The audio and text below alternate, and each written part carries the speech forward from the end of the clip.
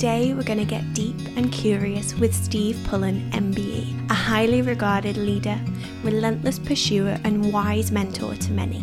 He is a 7th Dan and holds an MBE for his significant contributions to blind and disabled judo. He was a national coach, taking numerous individuals to the Olympics, Paralympics, Europeans and World Championships. Despite being 85, he continues to coach, gets on the mats and leads a team whose primary focus is the integration of disabled and able-bodied judo. In this episode, Steve walks us through his formative years, factors that have contributed to his resilient mindset, and describes what being a coach and husband have taught him about himself. He talks about the difficulties of making decisions that go against the expectations of parents and shares how he learned to address his unmet needs. We discuss the extreme ways in which he worked to strengthen his mind and body and explore the thing that still scares him today. I came away from this conversation smiling at his jokes, but most importantly of all, feeling incredibly blessed. Occasionally in life we encounter truly special beings, and Steve is one of them. I doubt that anyone could talk with Steve and come away unchanged, and so this episode is my way of bottling up a hint of his essence and sharing it with you.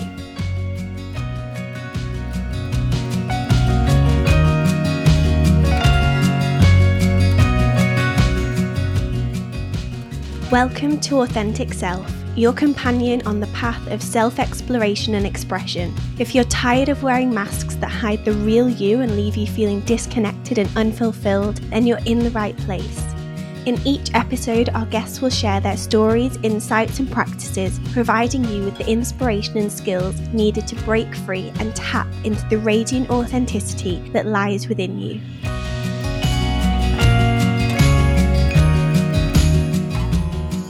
Did you have a look at that list of the values? I did. And did you manage to narrow it down? Not really. I'm honest. That's all right. I got busy this week. That's fine. The ones when we spoke that you sort of pointed out, you said it wasn't in the wording that you would use, but there was inner harmony. I'll go to that one word, in harmony. When you take a team abroad or you're working in a club, you've got to get the club working together. Now, it's not as simple as that because you've got slow people, fast people, you've got big people, you've got people who are there for a different reason. So you've got to get that ingredient to work together. And you've got to get that ingredient so it becomes a cake. And you've got to work it. But sometimes it doesn't always work like that. You find one of the eggs is bad. Oh, it's not going to quite go, the milk's gone sour. So you've got to gently work it and change it, get that person to think better. And I get more so if you've got men and women ingredients in. You've got 3 different ingredients in. And women can create a lot of nightmares. Without them trying, you know what I mean? Yeah. Because it's also, I've used women, not I won't say a bad way, but I've used the women to gel the men. Okay. When you get a nice looking girl and the men can see their eyes like that, I'll bring the girl in and she will train what have you, and the boys will follow her. Yeah. And it's worked out. Yeah. Any other values that stick? I have a lot of values, but you just let's find out what they are. You know. Okay. Well, let's go into them, and then at the end I'll see if I can pick out some of the ones that sort of come up in the conversation. I'm just editing the episode, and so I thought I would add in some of Steve's core values. So we've got a list of 5 values, 4 of which are his, and 1 which is a red herring. So if you would like, you can listen to the rest of the episode, see if you can figure out which one is the red herring, and then at the end of the episode we will confirm. So the 5 are self-mastery, serenity, community, respect and discipline. So I'd love to know how you get on, and I hope you enjoy the rest of the episode. When you were 5, is it, you were severely burned? Yeah. How did that happen, and what was it like to be 5-year-old you? Right. Quite a few of them years have been wiped out of my head. Okay. Can't remember them. I just get the odd picture or the odd moment of something, if I've done something where it comes in my head. But most of it's been completely wiped out. And I think it's wiped out with pain, because I was in a lot of pain. How it happened was my home I had a house, a 2 up, 2 down. And I would say the room that we lived in, the back door was there, and then you had a door there. It was 12 foot by 12 foot. So you could just go like that. And there was 5 of us, so you just, and the television was there, the gas stove was there, the fire was there. Dad built a shed outside so we can go out and cook out there. But the gas stove was there, and my toys were up this what do you call it? Sort of in between a chimney breast and what have you, alcove. That's the word I was looking for. Okay. So I climbed up there, but then I fell backwards and fell on the gas stove. Oh, okay. And the gas was still on and I was still burning. My dad came downstairs and he wrapped a carpet around me because we didn't have much stuff. And they just wrapped me around. Yeah. Some of it I remember, some I don't. I remember I was put into a ward at Badley Hall. And the ward was for the RAF fighters. We were still having wars then. And I remember these men shouting, "Get that bloody kid out of the room!" Because I must have been crying all the time. Oh, okay. Of course, these men are men, and I'm just a little kid crying my eyes out, wanting to go home. Yeah. That's the way it goes. Yeah. Do you think it has, even though you can't consciously remember much of that, do you think it has changed? Oh, yeah. Changed you in what ways? Maybe it's fight. Maybe we get on life and made me what I am. Yeah. In a way, I was a timid sort of person, but it's made me stand on my 2 feet, much stronger, And I don't. There's a number of sayings I have. For starters off, I don't believe in you can't, and I don't believe in you won't, and you don't believe in that it exists. I believe in yes, can do, yeah, can do it. Yeah. Whether you can't do it, but you have a go. Then you'll find out if you can do it or not. Yeah. If you only make a small mark towards it, you've done it. And there are 2 types of people. I've told you about different types of people. There's the wishers and the wazzers. How many people said to you, "I wish I could do what you're doing"? "Oh, I wish I could do what you're doing." "I wish I could do it." Don't bloody wish, do it. Yeah. So many people, and people are jealous of your life. Some people, especially girls, are jealous of the way you're living. And they won't take, the reason they're jealous is because they won't take that step forward. Because you do make a mark and you do make a mess. And you're no a perfect person has it right all the time. I have made mistakes, but it's the mistakes I build on. Yeah. Mistakes don't drag you down. Mistakes you build on it and you come stronger then. What else in your childhood and teenage years have contributed to having the mindset like this and that attitude? Well, my brother and my sister, I did have a brother and sister, they died now, but they didn't get on with me. I was pushed out because I was away so long. When I came back, they didn't have a brother. Their brother was in hospital, and then this person appears. And he's not my brother. My brother's in hospital. It took him a few years for it, And we're like that all the time. I wasn't so bad with my sister, but my brother, who was 4 years younger than me, he wouldn't accept me for years. I wasn't his brother. His brother was in hospital. What did that feel like for your own brother not to kind of accept you as his? Well, it made me very lonely. I had to find some other friends, I got very friendly to cats. I love cats. Cats I got into trouble for my dad. I was always bringing cats home. They didn't want to come home, but they came home. And my love went towards cats and people, And, it was just the way it was. Yeah. So have you tended to prioritise making friends, creating your own support network, your own kind of community, which is...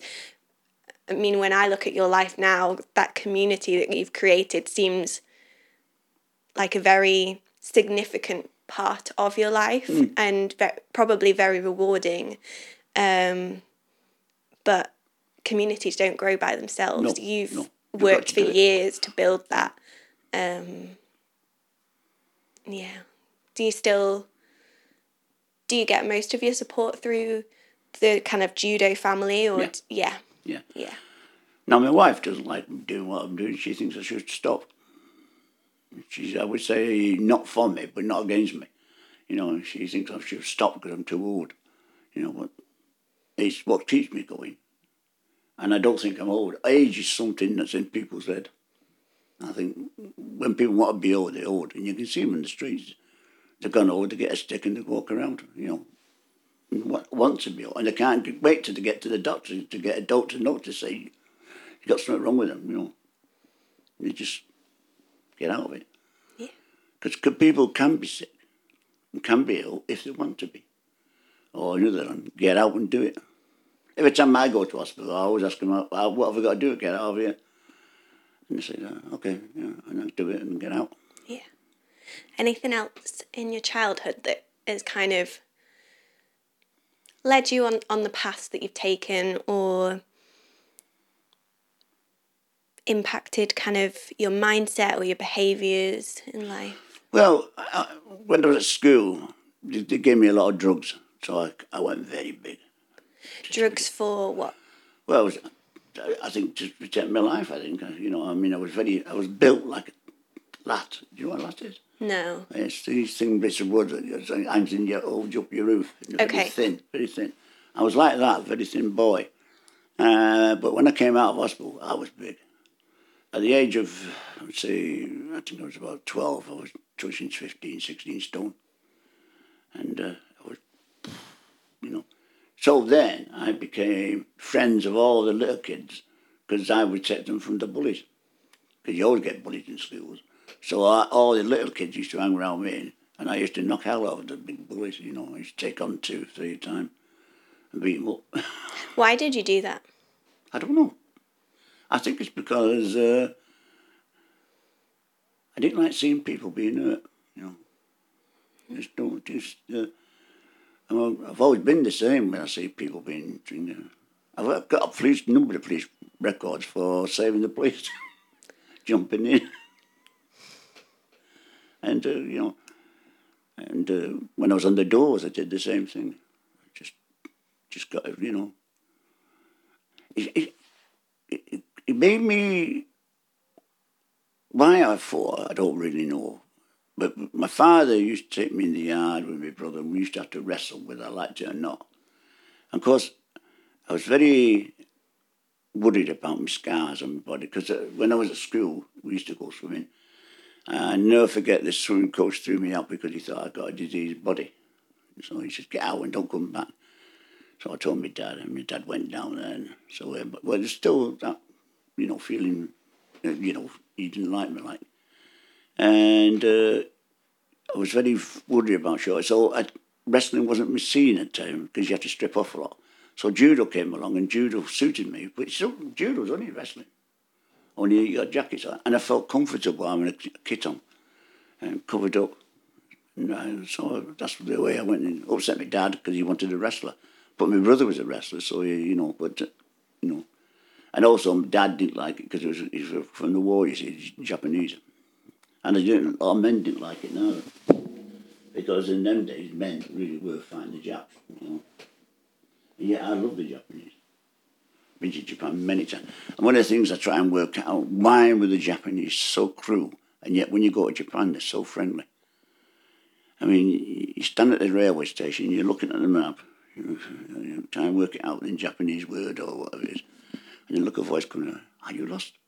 I'll take you on you to get hold of your hand, take you down to the station, get on the train and put you off of the station and then go home. They go back on their own train. And it didn't happen once, but it happened a number of times. The Japanese are very friendly. And I thought, why were they so cruel? What was it, you know, drove them to that sort of pitch?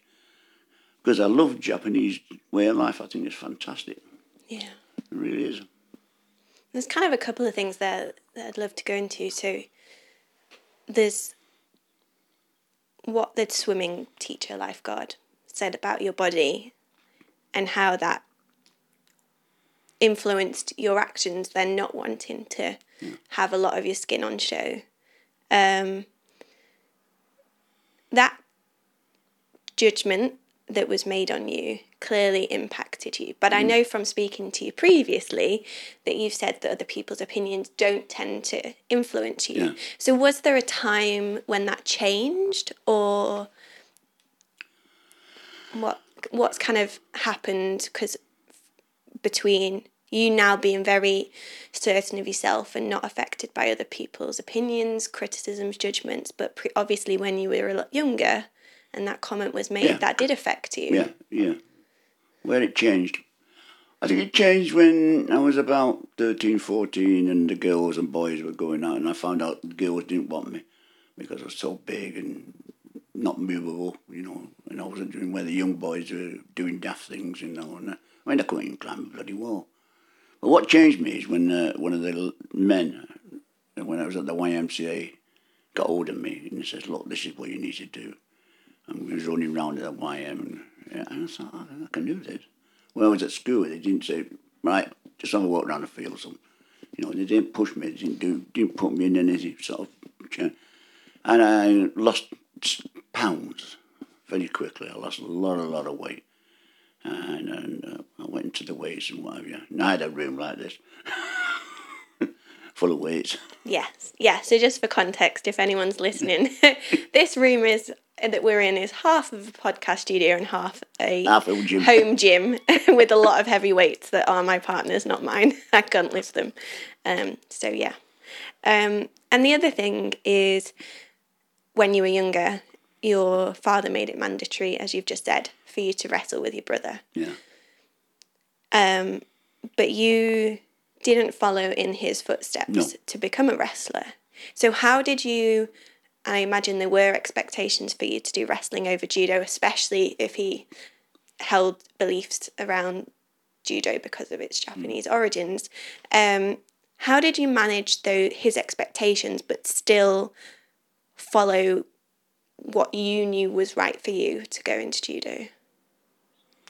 I think it was a period where I was going to judo, supporting me. Okay. Judo has got that, it's got that support itself, the sport itself got really good support. And I preach that in my judo club, where we help. So there's no such thing as a bad person. There's no such thing as a disoriented person, all these names you put in. All you need is assistance and help, being shown. And I find a lot of people can do it if they get the help. And the two things they find, that they're not as fit as they think they are, and fitness is something you can't see. You just can't see it, but you got it. You can do it. Yeah. So how now do you prioritise and promote support in your judo club so that it's there for people like you when you were younger? I always put them in with other people who are a bit higher in fitness and skill, so they got somebody to look up against.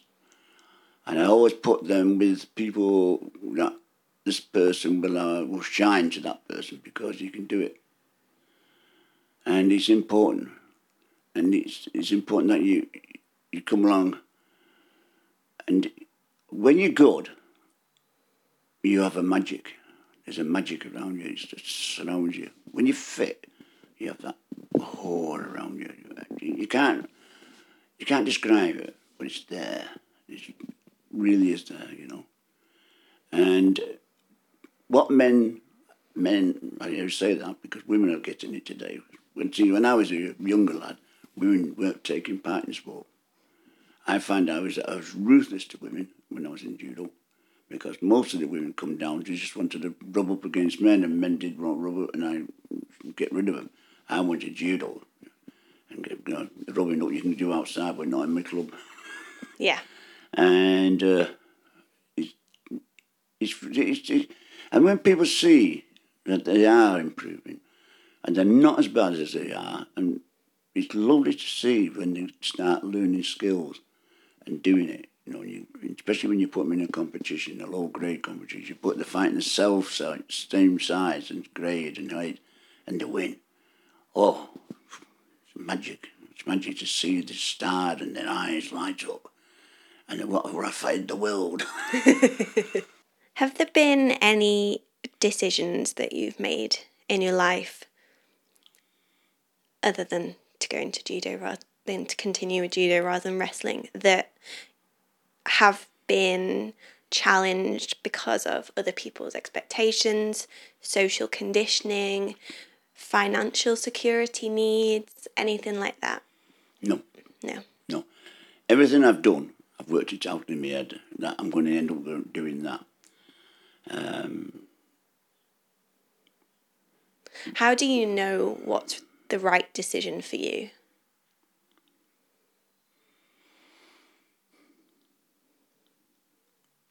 When you feel it in your bones and in your head that it's right, and if you fail, you know you're still right, but you fail because of another reason you failed, not because you were not good, and you know it, And it's like when you want to go out with a girl and you know you're just not quite right there, but then you change and then you get the girl. And it's the same sport. I wanted to be the best. I wanted to be good, and I trained and got there. Yeah. And as my old coach used to say, if you put the work in, you'll get it.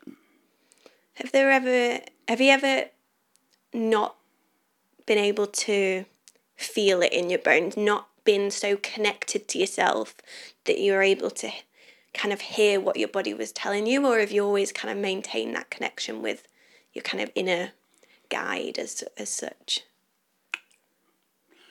I went to the palace 12 times. And on the 9th time, I thought to myself, I'm going to talk to the Queen. And I put myself around her, and I had a 20-minute talk with her. And we talked about Harry and drugs, because he was just having drug problems. And I was there for 20 minutes, and we had a good conversation. But I was deliberate in my head. I went out for that. I thought, I didn't know what I was going to talk about, mind you. She picked the subject, but I just wanted to make sure I had a talk to her. And we had a good conversation. And I went out for it, and it did. And it was the same when I wanted to do something. I'd go out for it. I work for different ways of getting it done. And when I want something, I will go for it. And if I lose it, I lose it. But then I'll try again, but in a different tack. And I'll try again in a different tack until I get what I wanted, Yeah. And that's what I do. Yeah. Say someone at your judo club who's late teens, young adult, and they are feeling very lost. They've kind of, as most people do, spent their school years conforming to what's popular, what's trendy, conforming to those social norms.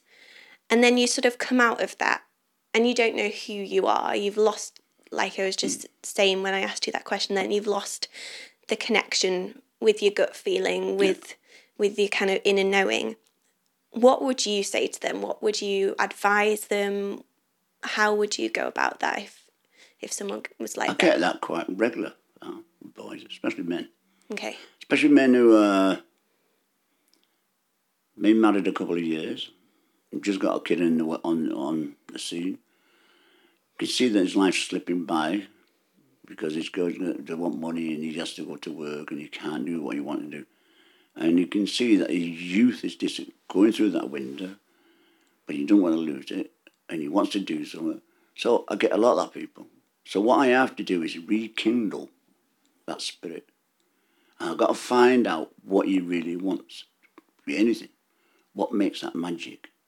And it takes a time to find out. And your way to do it is to talk to him and get on to that magic. Yeah. It is a magic, There's a very good magic button there. And a lot of people can't see it. I do see it. So I can see it. I can talk about you. And I bet half a dozen of times I'll hit the same button, and I'll hit buttons that you don't want to talk about. I have it in me. I don't know what it's about. I have no idea why I've got it, but I just know. And I think what it is life doesn't change. We all got the same problems. We've got to eat, we've got to drink, we've got to sleep. We need partners, we need a house, we need this, we need money. We all want them, but in a different way of doing it. So what we're doing is nothing new. It's just that, finding a way to do it. And people, most so when they start going down the wrong road. I mean, I've got 4 or 5 lads now who are very, very good, and they're just on the tip of going to prison if not careful. I've got to try and drag them back and show them that the real world is good, and going to prison was wasting your life, you know. And if you've been to prison, that's not the end of the story. You just recruit, get that back, get your feeling back, get your life back, get your body back, get yourself into something. Whatever it is, get it into it, get your body doing it. So what happens when, say you've spoken to someone that you've found and they found what it is that will ignite that spark inside of them? What happens from there? Do they start doing that thing? Where does it go? Right now, I've got 3 lads like that, real lads. I'm not mentioning names because you get to know them very well in a sense. And one, he's been in prison. He's come out. The police have got hold of him again. He's on what you call. I forget what you call it when you abeyance. Probation. That's the word I'm looking for. That's one. I've got another one who's not with the police, but he's going to end up in the police if he continues what he's doing. You see, when you want money and you find a way of doing this, whatever you want to do, and you're making money and you're doing it illegally, it's very hard to stop because you know it's wrong, they know it's wrong, and you're waiting for the police to come and pick you up. But the amount of money you're making, you won't continue with it. It's very hard for them to stop. And it's difficult because the money you're getting gives you a better lifestyle. And you can't see you breaking the law. You can just see money coming in. And it's usually selling drugs. Because get an 18, 19-year-old boy, you can make £1,000 a night selling drugs. Very difficult to give that up. That's the reason why the violence has gone up. Because if you're getting £1,000 a night coming in, and somebody comes along and tries to stop you, you'll fight harder. And this is why violence is becoming more violent. Because you're not dealing with a £5 job, you're dealing with £1,000 job. A lot of money. You can make a lot of money out of it. So that's why violence has come up. And easier life also comes up. And you think to yourself, why do I want to get up in the morning and work for £14 a week? When you can earn, say, £1,000 a night. And that's the difference for people. And you've got to understand it. What they're doing is wrong. So you've got to stop them doing it. Because the difference between right and wrong is very difficult to move, to see why it's wrong. You can't see, you're just selling powder. You're just getting money. But they don't see the consequences of selling powder and where that life goes and how bad it is. And it's the same when the girls walk the streets. They don't understand the actual consequences. What they're doing to themselves is actually later on in life they'll suffer for it. So you've actually got to get that sorted out, and get the person to show them what is right and what is wrong. It's difficult. Yeah. But you got to believe in yourself. You got to be strong. You got to be really strong. And it's so easy to go back. But once you go back, it's hard to come off it again, Yeah. In another podcast that you've done, you mentioned, I think they were coaches or teachers that you've had. Yeah, 3 men. That were really influential in the development of you as a person. What did each of them teach you, and why did it matter more to you what they said compared to the other coaches that you will have had? Right. I think the 3 people I was talking about was Roy Anton, Joe Foster, and Nakanori Osaka. I think them 3, because I've got 2 other people in my head as well. Osaka was Japanese, and he had a bad trait. He loved gambling. He was my coach, and he taught me some terrific judo. I was with him for a few years, but the beginning of him, I didn't know he was a gambler. I didn't know he was that bad. He was a good gambler, by the way. And you come along and say, Steve, take class tonight. And I thought, I was going great, I'm taking over from Mackie. But what he was going down to play poker. And it took me a while to work out why he was going down there. And when you think about that, he's playing for £100,000. Well, in judo, you make about 50 quid. So do 100,000 or £50, you know what I mean? That's if you're lucky. He was good. And then Roy and I worked on the doors for a number of years. And Roy, I was a fighter, but I didn't know how to do the job.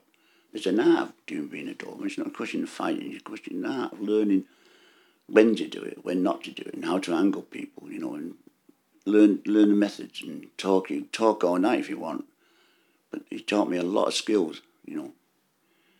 And then Joe Foster was an older man who got me fit, really drove me to the thing. I mean, I went down from, I think it was 16.5 stone down to 11 stone. And as I say, I ran a marathon in 3 hours 10 through Joe, just doing miles and miles of running, taking me places, up hills. There's no such thing as, I can't get up there, you know. And then he would jump on my back and he said, right, off we go. I had to carry him all the way up the hill on his back. We couldn't drop him because he was an old man, you know. And these things stuck in my mind, you know. And then when I left that sort of thing, I mean, Joe trained me in the morning, but Joe used to then send me to a judo club.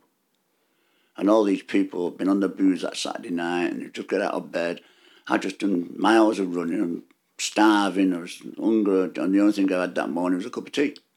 And Joe gave me orders. I had to practice with him, and try and throw more.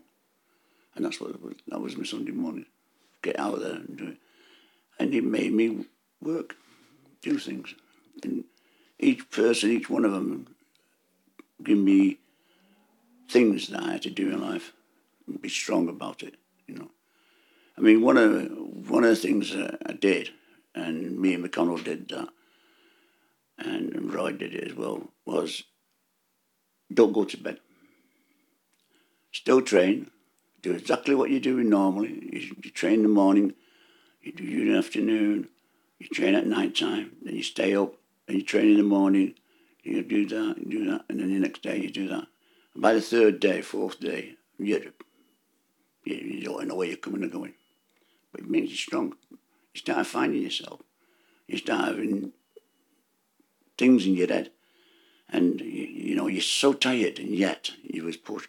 And believe it or not, you cry. You actually cry. You broke yourself. But by breaking yourself, when you come together again, the pot is stronger. The gaps have come stronger. The gaps have come much more stronger than you ever breathed of. And you get stronger and stronger. And you've done it a couple of times. You get really strong. You find that people don't upset you. Yeah. You can't. Very difficult to break you then. You've already broken yourself. Broke myself, yeah. Found how weak I was. I broke myself through me doing what I was told to do. Why I did it, don't ask me. I don't know why I did it. Don't ask me them questions. If you did that today, the coach would be done. You know, it's called GBH or whatever you call it this day and age. But I did it because I wanted to do it. I wanted to see it. I mean, I did a lot of things to myself. I went potholing.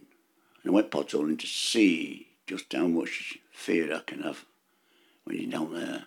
You can't get out. You're 200 feet, 400 feet down from mine or something like that. And you've got to go through a sump and you've got to go down and you can't just get out. How do you teach your students the same lessons without getting them to stay up 3 nights? A softer way of doing it. Yeah. I mean, now I just do it myself. I said, does anybody want to get strangled out? I know. Put them out like that. And when one person gets out, they all go. No one else wants to follow. Yeah. What does that teach you, though? First of all, you know what it's like to be strangled. 2, there is no magic in it. You learn how to stop being strangled. You take your time, move out of it, become stronger. And 3, you learn how to do it. And there's a difference between a strangle and a choke. A choke is where you take the oxygen away from the throat and you get this. A strangle, you don't know it's on. Straight out. Just put them out nicely. And you think they've been out for ages. They've only been out 20, 30 seconds. And you know what you do to bring them round, don't you? Well, you lie them down on the floor, you go through the pocket, see how much money they've got, and then you bring them round. That's not recommended. No, you don't do that last part. See, you got to be have a laugh when you're playing seriousness. You know. Yeah. All the class laughs, you know. It's called katsu in Japan. How has your approach to judo and understanding of it evolved over time as you've evolved as a person? Well, the judo world itself has been changed a number of times itself. They've taken out a lot of big throws, strong throws, which there were injuries with them, but they stopped them. When I was doing judo in the 60s, there were about 60, 68, 69 throws. We're down now to 49 because some of these throws were dangerous. People did get injured. So the judo world stopped it because the reason why they stopped it, because it's an Olympic sport, and what people don't want to see is people getting injured. So they've taken that softness out. It's the same as you used to be able to get strangled. And you said when you go round, you fought next day. If you got strangled, you're not allowed to fight for 3 months. If you did arm locks and you break somebody's arm by accident, you were banned for 3 months because you have to be more careful. So the sport itself is a lot softer, and they've lost a lot of rough and readiness. This is why Brazilian Jiu-Jitsu's overtaken us, because there's no rules. And a one-man band show, they just get on with it, you know. And they do get a lot of injuries, but they don't mention it, you know.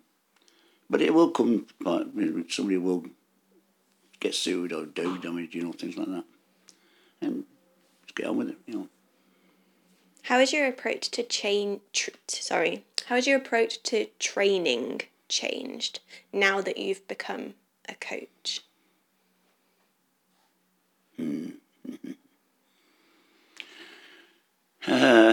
It hasn't. I'm more ruthless now because I want the boys are softer, so I have to get much more tougher. You see, most people were working in factories in them days, and you were swinging sledgehammers, picking up big steels. You didn't have, umping and shoving, and it was rough and ready engineering. So people worked harder. Today, they don't work hard. They're on, typing. Yeah, computers and, can't move. That's too heavy. Get it bloody moved. You've got to get the mindset that you can do it. And it's the same with judo. You've got to do it. I find women are much more better to coach than men. Women? Women are much more easier to coach than men. Why do you think that is? Because women have had nothing. They've not had much of a chance to get on in life. They've not had a chance to get on to do things. They've not had a chance to push themselves. And when they do get the chance, and when they do get a coach, you can't get rid of them. They're like a rash on you. You can't get rid of it. Yeah. They thrive and they want to continue that. Right. You get a taste of it and you want more. They do get a taste of it and they want more. What has being a coach taught you about yourself, though? Good question. You see, at one time, work was a discipline. Because if you had to be in for 8 o'clock and you didn't leave till 5 o'clock and you got into trouble if you tapped out earlier, now people just go to work, and they don't get into trouble. You can always put it down to a bus. When I was working, if you was quarter of an hour late, you got stopped half an hour pay. But if you was half an hour late, you're sent home for the morning. You can't do that today, So you have a different mindset to work and what have you, and much harder, And being an apprentice, I had to work harder. My toolbox as an apprentice was a sack, and the tools that I was carrying were massive because it was a steam engine. I had a sledgehammer, I had normal hammers, I had spanners weighing about 20, 30 pounds, and I had to carry them on my back and up, down the road and what have you. And, and that was in the snow. You just got on with it, So you had to we had a different mindset to life then than there is today. I mean, you say to a kid, move that for us. No. No. Well, one time they would have done. They have a different way of moving things now, So you have to change as a coach, have a different way of telling people how to do it and telling them how to get it done. Because otherwise they won't be receptive. Yeah, you've got to change. My coaching methods, and I ask them to do really daft things, and they do it. Like I say, right, we do these stairs, we do 20 times, where I want 20. They just do 20 for me now, or 30, or carry that person up and don't stop, and they just get on with it. Because they believe in me. And they believe in that what I'm doing to them will improve them. Because the only way to knowing that you're improving is to go into a competition and win it. Or do very good at it. And you think, yeah, that training's working. Yeah, it's good, I'll do it. So that's what I have to do. And my tests are when I put them into competitions and see how far they can get. And that's the only way to do it. Because when a woman meets a man and he's rough, you lose confidence in men, or vice versa, And she was really battered, Now she's coming alive. I'm teaching her that we can do things. Life is good. Life can't. You don't have to hide around the corner when somebody walks in the room. Yeah. And you stand your ground. Yeah. So you have to learn all these. I had to get to know that person and ask questions non-stop. I asked you a question. What's the worst thing you've ever done? And it's just questions and answers. These are answers I get back and I know what I'm dealing with. And you're dealing with people. Your life is not easy. And nobody's had an easy life unless you're the Queen. And even they don't have an easy life. They have to stand up in their attention and listen to the country. But you got to know your person you're teaching. You can't just go blindly into it. You've got to get to know him. You've got to know what lifestyle they have, what they don't like. Are they beaten up at home? Because you can get abused at home without knowing you're being abused. Especially girls. Girls must have a much harder time, And I see girls, I have a lot of girls where it takes me a long time to break that door down so she'll talk to me. I don't really want to get too deep because I don't want to open the door where it frightens her all the time. But I want her to feel relaxed with me. I want her to feel that she can do what she wants and not going to get beaten. And what I'm doing is good. And what I'm teaching her is good. It should get better. I mean, not Ellie. Shocking her names. Abby. She's had a regime from me and she's been with me and she's bloody running well. She's getting stronger, she's getting fitter, she's won 2-3 fights. And she's going fighting again in 2 months' time and she can't wait to it, And You've been married 50 years now to your wife.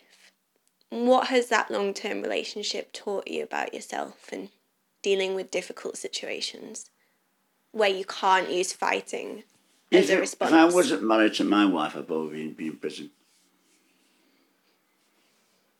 Would have been inside. Because I was a headbanger anyway. And if I didn't have a girl like Margaret, I would have been gone, might be dead now. Because she does look after me.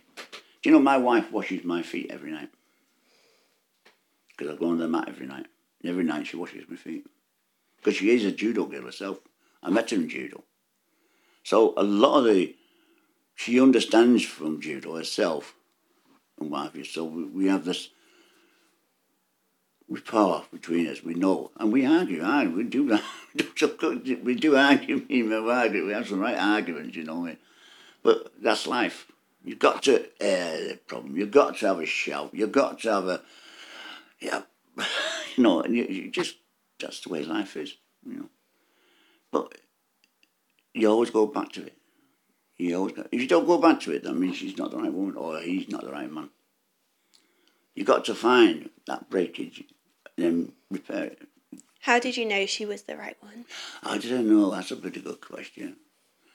Right. I think the best thing to do is that we did split up for about 2 days. I couldn't go with it. I realised then she was the one I wanted. And it's the way it is. Vice versa. And we've had some bad times, we've had some great times, you know. I mean, we did have a son and he died. That brought us closer together, you know. And then the son I've got now, he's been very ill. He was very asthmatic, you know, and he's been back and forward to hospital, you know. And I back him, you know, he keeps on going. He's a good lad. He makes games and what have you. But he always makes bad decisions, you know. He doesn't make good decisions. Just the way it is, you know. But he is a more mummy's boy than he is. He's more closer to his mum than he is. Now, my daughter's more close to me than to her mother, you know. And she has a little girl now. She's made as a granddaughter, you know. That's changed my wife. Having the granddaughter's changed my wife drastically, which is better for me. A lot better for me. Because she's a worrier, my wife. All the time, worrying. How has having a family changed you? It made me that I realised I had to stand the ground. I've got a family to look after, put food on the table, and look after them in many ways, and make sure the bills are paid. And I always chase money. Always. I don't refuse money. I always chase it. Because the money I get, I never owned. My daughter gets it. My son gets it. Even now, they get money off me. My granddaughter gets it.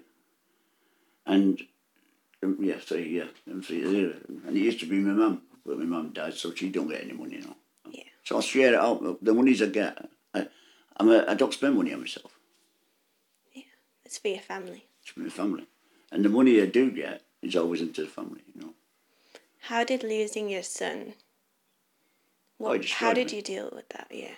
How did it affect you? Yeah. I mean, when it was, he was born with lacking some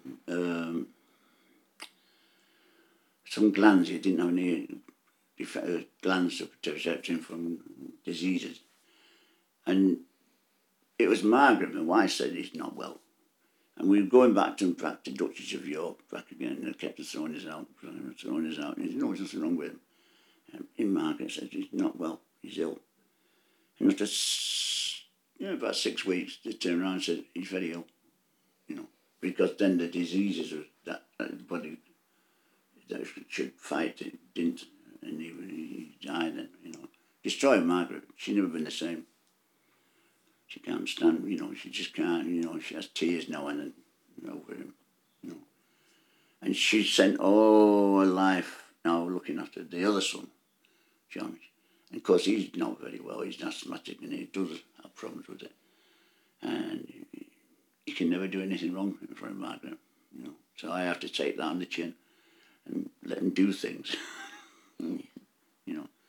And my daughter is now totally different. She feels that she's locked out, and I have to put my love into her to show that she's not locked out. It's just the way things have gone. And she's now gone into loving the granddaughter, and she, you know, so we have to change it. Different people have come into our lives. Son's gone away, granddaughter's come in, you know, things like that, you know. Yeah. How old was your son when you lost him? My son died about 8 weeks when he died. Okay. So for 8 weeks we had us back and forwards, you know. And It took a long time for Margaret to overcome it. Yeah. Because death is one of the things that's final. And that's why young people out there, when they're fighting, don't understand that. They're still believing you can touch somebody and they come back to life. You see them on the films, you know, and they don't really see death. They just see what the films want to show you, you know. They don't see that. That's it. But in real world, death is final. You can't stop it. What are your thoughts about death? Well, my thoughts? I have a very strange thing. I'm going to die, but I don't want to die. And I'm making sure that I want to really have a good time, and I do. If you're enjoying this episode or learning anything from it, I'd be really grateful if you could pause, take a screenshot and share it on social media. Your support means a lot and will enable us to continue. Thank you. I think I have a great life, and I'm going to make sure I still have a better life. And there's no, oh, I'm old now, that's it. I'm old, it's not it. I want to do more. I want to do more things. Get on with it. I want to do more things. Yeah. Conquer things, you know. I mean, when I was down, when I was good, I went down to Aldershot regular, once a month, and we used to teach the paras, training self-defence. And I was giving the right tanking the young lads, you know, and the sergeant said to me, do you want to jump out of a plane? I said, bloody toot, I'll have a go at that. He said, well, come up next month and I'll get it sorted out for you. So I get there that month. I get there Friday night. He says, before you can jump out the plane, you've got to jump out the balloon. So I said, yeah, all right, yeah, that's no problem. So I get kitted up and get this balloon there, you know, and I start thinking, we're going up, and higher, and it creaks. The wind blows it, oh, you know, it's creaking away, you know, and you're going, nah. Nah. Did you do it? I'll tell you in a minute. So I'm going up, and of course it gets to 500 feet. It's got to get to 800 feet because that's when the balloon parachute opens. So I'm going like that. But in the meantime, the sergeant's saying to us all, numbers, and you have to count. 1, 2, 3, 4, 5, 6. Every so often we have to shout. Now is number 3. Mm-hmm. Numbers, get ready now, stand up lads. Right. Numbers, 1, 2, bang. I was kicked out. I kicked right out. And then we got down at the bottom and he said, you weren't going to go, were you? I said, you're right, I did always just all the time.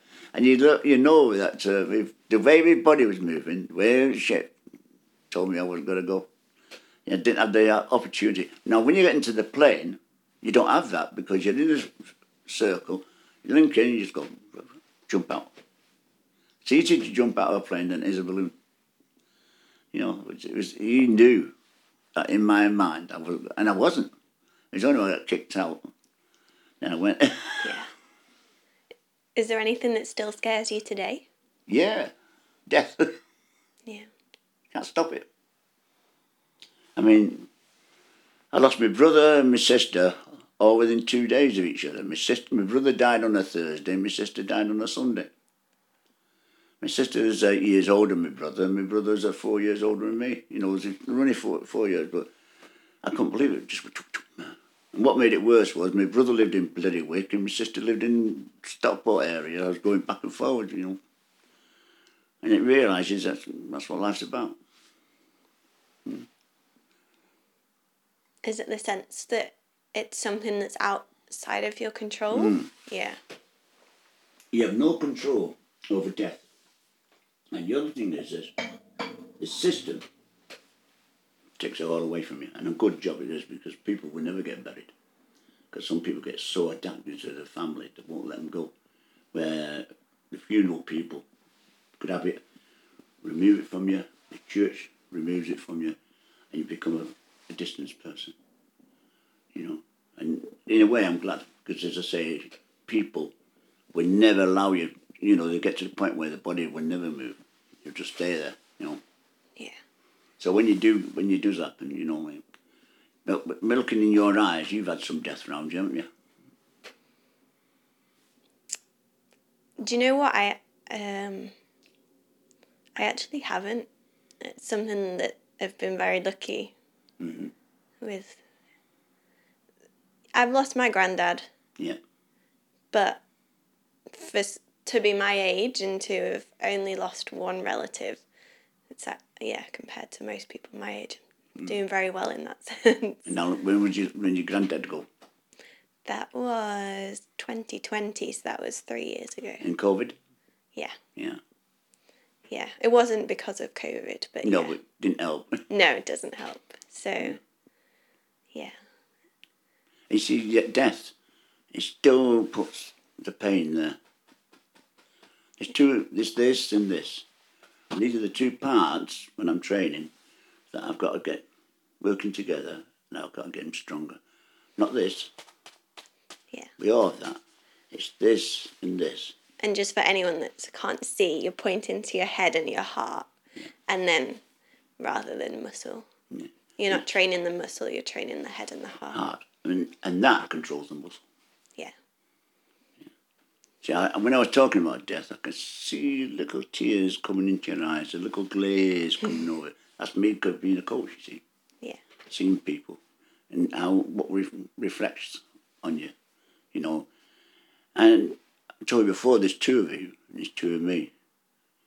It's the person I can see, but there's a person I can't see, but you're listening to me, and you're talking to yourself about me. And that's the inner person. And that inner person is the one I need to train or get hold of. Yeah. Get it moving. Not the outer person. No, anybody. The shell's not very good. It's a shell that lets you down. But it's that inner man that drives, that what gets you going. Look at you. See how positive you are doing this. You do it. You want to do it. You want to achieve on it. And you will do it. You know why? Because you're putting everything into it. And you will have sometimes bad spots. And you will have times you're thinking, I should have not done this. But you at least, you've done it. You see, there's so many people always wish, I wish I did that. Now you've done it. And if you fail, you fail. But you can't say you failed on it. You failed because things change it. But you've done it. And you never know what the offshoot is. Where you might go here or you might go there. You never know if you get picked up on the television. You never know if the BBC listens to it. And you've got to do it, all the time. And if you don't do anything, you never get anywhere. Yeah. I'm very early on in the process of doing this, but even so far, just the people that I've met through doing it is wonderful. And the best, my favourite bit is what we're doing right now, just sitting, having these conversations. Yeah. Getting opened up people. Opening up, connecting, and that's just the most rewarding thing. And do you find that getting to open up people hard? Or do you find people don't tell you the truth? I don't think people don't tell you the truth. I think sometimes it's difficult if people haven't thought about the type of thing that I'm asking about, because I know for me it's very difficult to think about something and verbalise it to someone else if I haven't previously thought about it and kind of sat and considered it by myself. So I think sometimes it is difficult if you're asking someone something that they haven't thought about previously, because maybe there just isn't that time for those thoughts to kind of develop and mature and for them to have a kind of answer.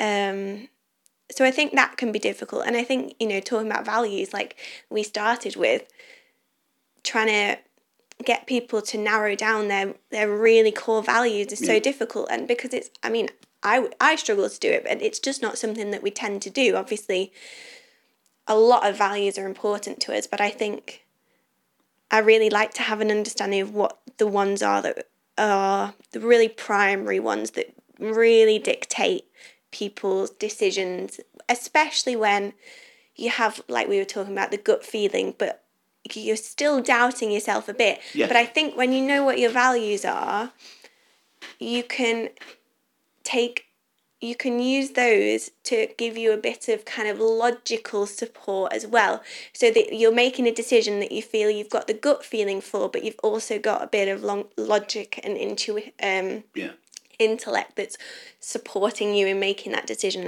and I think that can help. But I don't know. I think it's I don't want to say getting people to open up, but I guess supporting people and opening up to an extent that they're happy to is something that I'm going to work on throughout this whole It'll take time. thing. You've got to learn the techniques of development. You've got to learn to answer the right question. Yeah. And some questions, they just close down on you because you've hit a very, very sore point or a very hurtful point. They don't want to tell you that. So they switch off somewhere else, Yeah. I mean, I'll give you a good story with one of my lads. There's a lad called Steve Ravenscroft, and the other lad was called Kevin Kinney. I've had him since they were about 9. In the 50s now. And the dads used to come with me to the judo club with the kids, and Steve and Kevin were getting to the age of 16, 17, 18, and they were drinking, and they were fit, and they were winning. And Steve won the British Championships 5 times. That's 5 years, winning. And Steve blew his education. Kevin blew his education but went into an apprenticeship of Sparks, electrician. And Kevin got married a couple of times. Steve had a couple of times. And fell out with his other wife and a couple of kids somewhere else. And Kevin was the same. Well, yeah. Anyway, I'm working at Chesham School of Music and I'm short staff. So I said to Steve, are you working these days, Steve? No, he says, I'm doing a duff job. He says, I said, what are you doing? He says, I'm putting fat into barrels, making lard, butter. So I said, well, I'm short-staffed, do what I do. Because I knew he was fit, and I knew he loved training, you know what I mean? And he says, what is it? I said, well, I want you to come in school and teach the kids some physical education, fitness-wise. I said, would you fancy it? He said, well, what are you paying? I said, well, I'm paying £20 an hour. He said, Christ, I'm only on £14 a day. I said, oh, do you want? He said, yeah. He said, I'll have that. Anyway, I got him in. And after a year, he comes to me and says, how do you become a teacher? I said, well, you start off with your O-levels, then your A-levels, and then you get a degree and what have you. And that's what he did. Wow. He had a family, and during the school holidays, and he did set the exams at school, and he got his O-levels, then his A-levels. He's now got a degree behind his name. How old was he when he did those? He was in his early 30s. Yeah. He had nothing. Now he's one of the most bright lads, I mean, really is, And I said to Steve, see, I told you got it in your head. Now, Kevin could have done it, but he was too busy because he was an electrician and he had a good job and he got a good pension. He had not many years to go, so he would come out of his electrical work. But Steve had nothing, only judo. And he built on that judo, and he great. And he got on, and he's still teaching, So there is no such thing as time, And I believe in people. I've had a few people like that have gone down the education route. Because the education route is a bad route. If you don't fall in line with it, you can't get out of it. You just can't bypass it. But in a way, Steve did it. He just went down their road, If someone doesn't believe in themselves, what would you say to them? Well, first of all, get him to believe in himself. Find out what he wants to believe in. Find out what is it the holding him back. Is he holding back because he's at an hard time? Is he holding back because he fell out with a girlfriend? Is he holding back because he was married but not married? Is he holding back because he has no money? You've got to find out what is holding him back. And believe it or not, a lot of things holding back are so simple to get out of, I mean, when Steve started earning money, he realised, pretty hell, they're okay, And he's on a good pension, he's a company. Yeah. And just one last question. You said before that your fear that the thing you're still scared of is death. How does that fear influence the way that you live every day? Well, I get up in the morning, I go like this. No coffee, so I get out of bed. Yeah. You can't stop it. No. Just get on with it. And I've got judo tonight. What day is it tonight? Tuesday? No, Monday. So I've got the universities. I have about 40 to 50 young 18, 19, 20-year-old boys and girls. And their youth, I suck it all out of them, and it makes me feel young. You suck their youth out of them. What are they left with? Nothing. I could really get a lot out of them. Yeah. Great, and it's great talking to them because I learn new things all the time. Yeah. New words, new computer, my phone and things like that. Where do you work this bloody thing out? I learn new things all the time. Yeah. Good. Well, Have you finished swimming now? Yeah, I have. You sure? Yeah, thank you so much. Thank you very much for listening to the episode. And if you are still here and wondering which was the red herring, the red herring value was serenity. So thank you very much. You send me a recording of it? I will, yes. Because I forgot what I talked about. That's fine, yeah. If you want another one, by all means, come see me again. Thank you. Not a problem. And you, if people that listen to this want to find you online, you have Instagram and Twitter? I wouldn't know what I've got. I don't know what I've got. I know I'm on something. Okay.